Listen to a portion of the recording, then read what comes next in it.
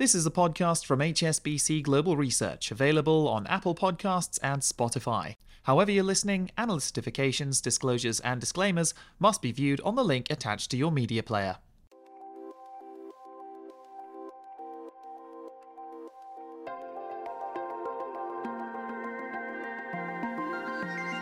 Welcome to Under the Banyan Tree, where we put Asian markets and economics in context. I'm Harold van der Linde, Head of Asian Equity Strategy here at HSBC. On today's podcast, we're going to bring you up to date with where we are in terms of the artificial intelligence AI rollout. But more importantly, we're going to focus on China's role within it. How do Chinese tech companies plan to make money from AI? And are they really in a position to rival US firms in this space? Joining me to help answer those questions are Frank Li, Head of Asia Technology Research, who joins us from Taiwan, and Charlene Liu, who leads our China Internet Research team from Singapore. Let's get the conversation started right here under the banyan tree.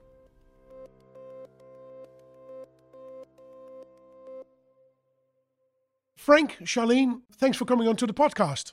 Thanks, Harold. Thanks for having us. Frank, we want to get a good understanding of what is happening in AI, and in particular, how the Chinese are stacking up versus the international players. Now, before we answer that question, I really want to take a step back. In the past, you spoke about that you see the development of the AI industry in three different stages. Can you remind me a little bit what those stages were and where we are? Sure, Harold.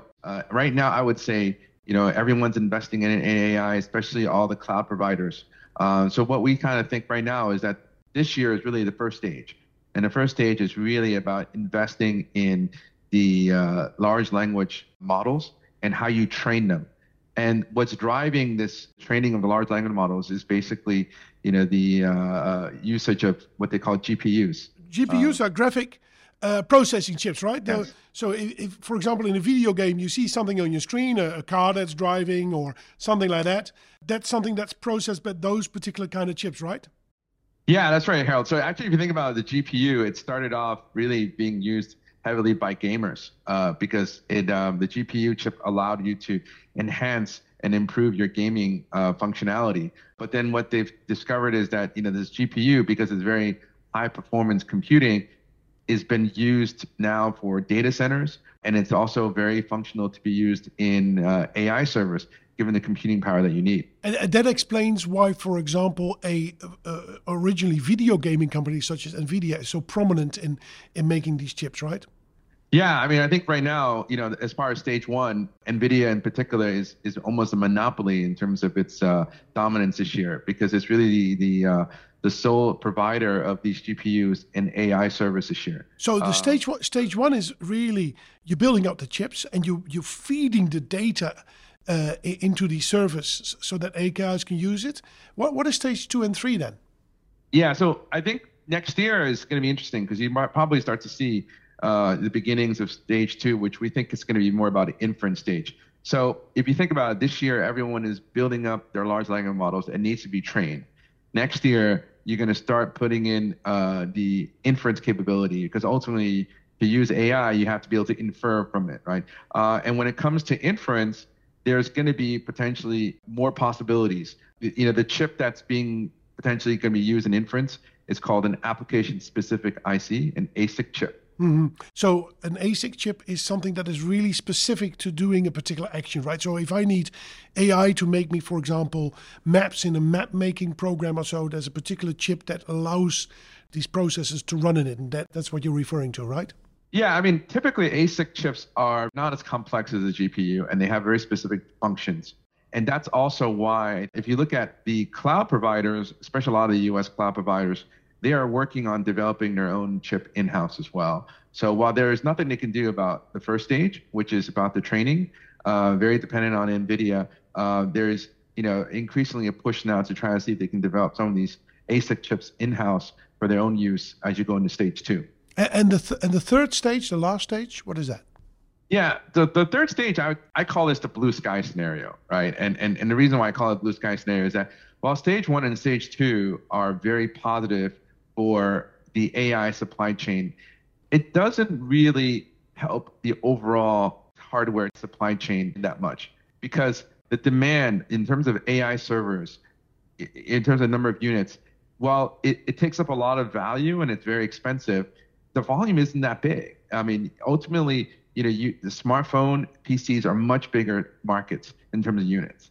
And as we all know, smartphones and PCs have been challenging. But this is where the edge AI comes in. Edge AI, the idea is basically to provide an AI functionality directly on your local device. So imagine, if you will, that you can actually do AI functionality on smaller scale language models directly on your phone without the use of the cloud.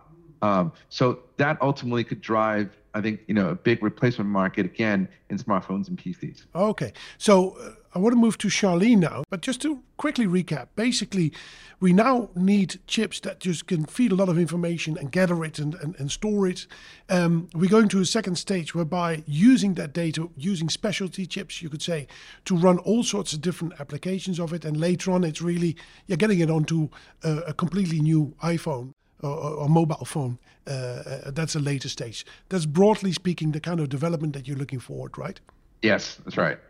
Now, Charlene, you're looking at some of the internet companies in China, and clearly they've come out and have all sorts of monetization strategies. They want to make money out of this, right? Broadly speaking, what is the approach that these companies take in China? Sure. I think from our perspective, there probably comes down to three key monetization avenues for generative AI technology. The first one being AI computing service. And what it does is it supports and empowers AI applications from the large language models training to various AI embedded software services operations. One of such example would be a photo editing app, it has the intention to, for example, to speed up its image generation processing ability. And what they could do is they can then buy GPU usage from one of the cloud players, call it AliCloud, and pay for such services. Second would be model as a service. And what it does is it enables developers and enterprises to deploy AI models. They can also design, tweak, and customize these models if they needed to do so. And obviously, internet platforms like Baidu, Alibaba, etc., Tencent would charge a fee for this kind of services. Last but not least, is AI-generated content, AIGC applications.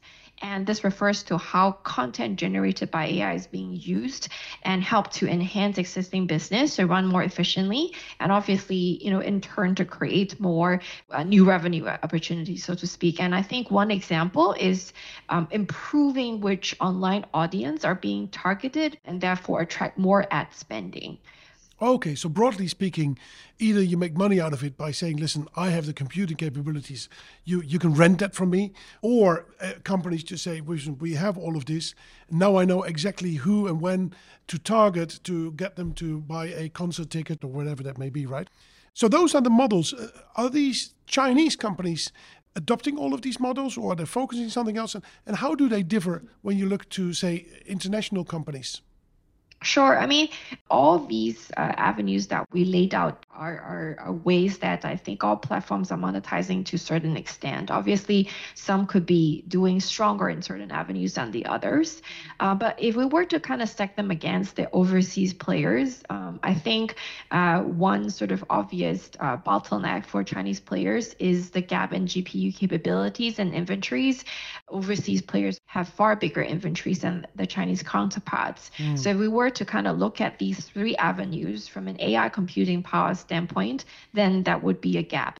And on model service, I think it's fair to say that both overseas and Chinese players offer a very similar range of services, but overseas players are one step ahead in terms of monetization.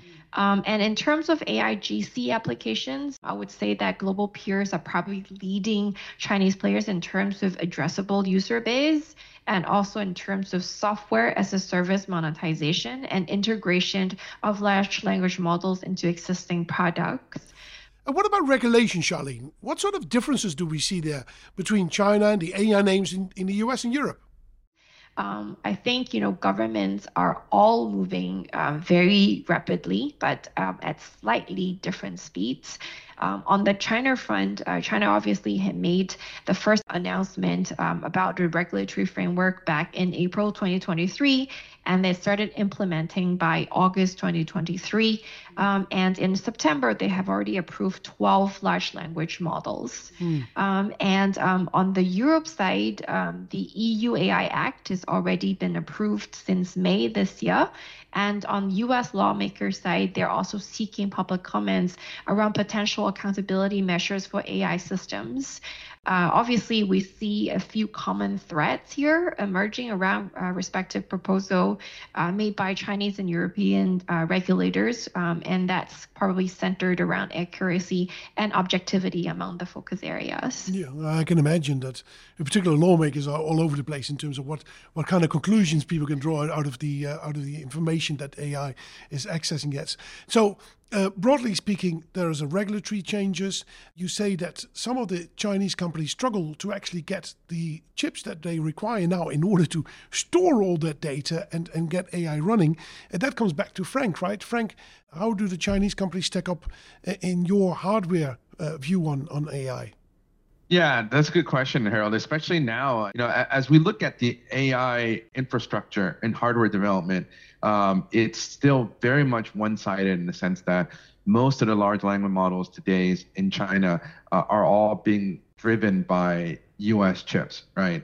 US companies providing that core chip that goes into it. Now, I think, there's going to be more debate about, what the development's going to look like going forward now that because what you're referring to is basically that America is trying to limit access of these chips to China, right? Because it wants to slow the development of the AI industry in China down, and so that America as a nation, say, or Europe, stay ahead of the game. Yeah, so I think that's definitely a key issue. But are the Chinese making their own chips? Are new companies emerging that front? Well, the thing is, like the technology, when it comes to the process technology, the node technology that the Chinese are able to do and what they currently depend on, it's a big gap.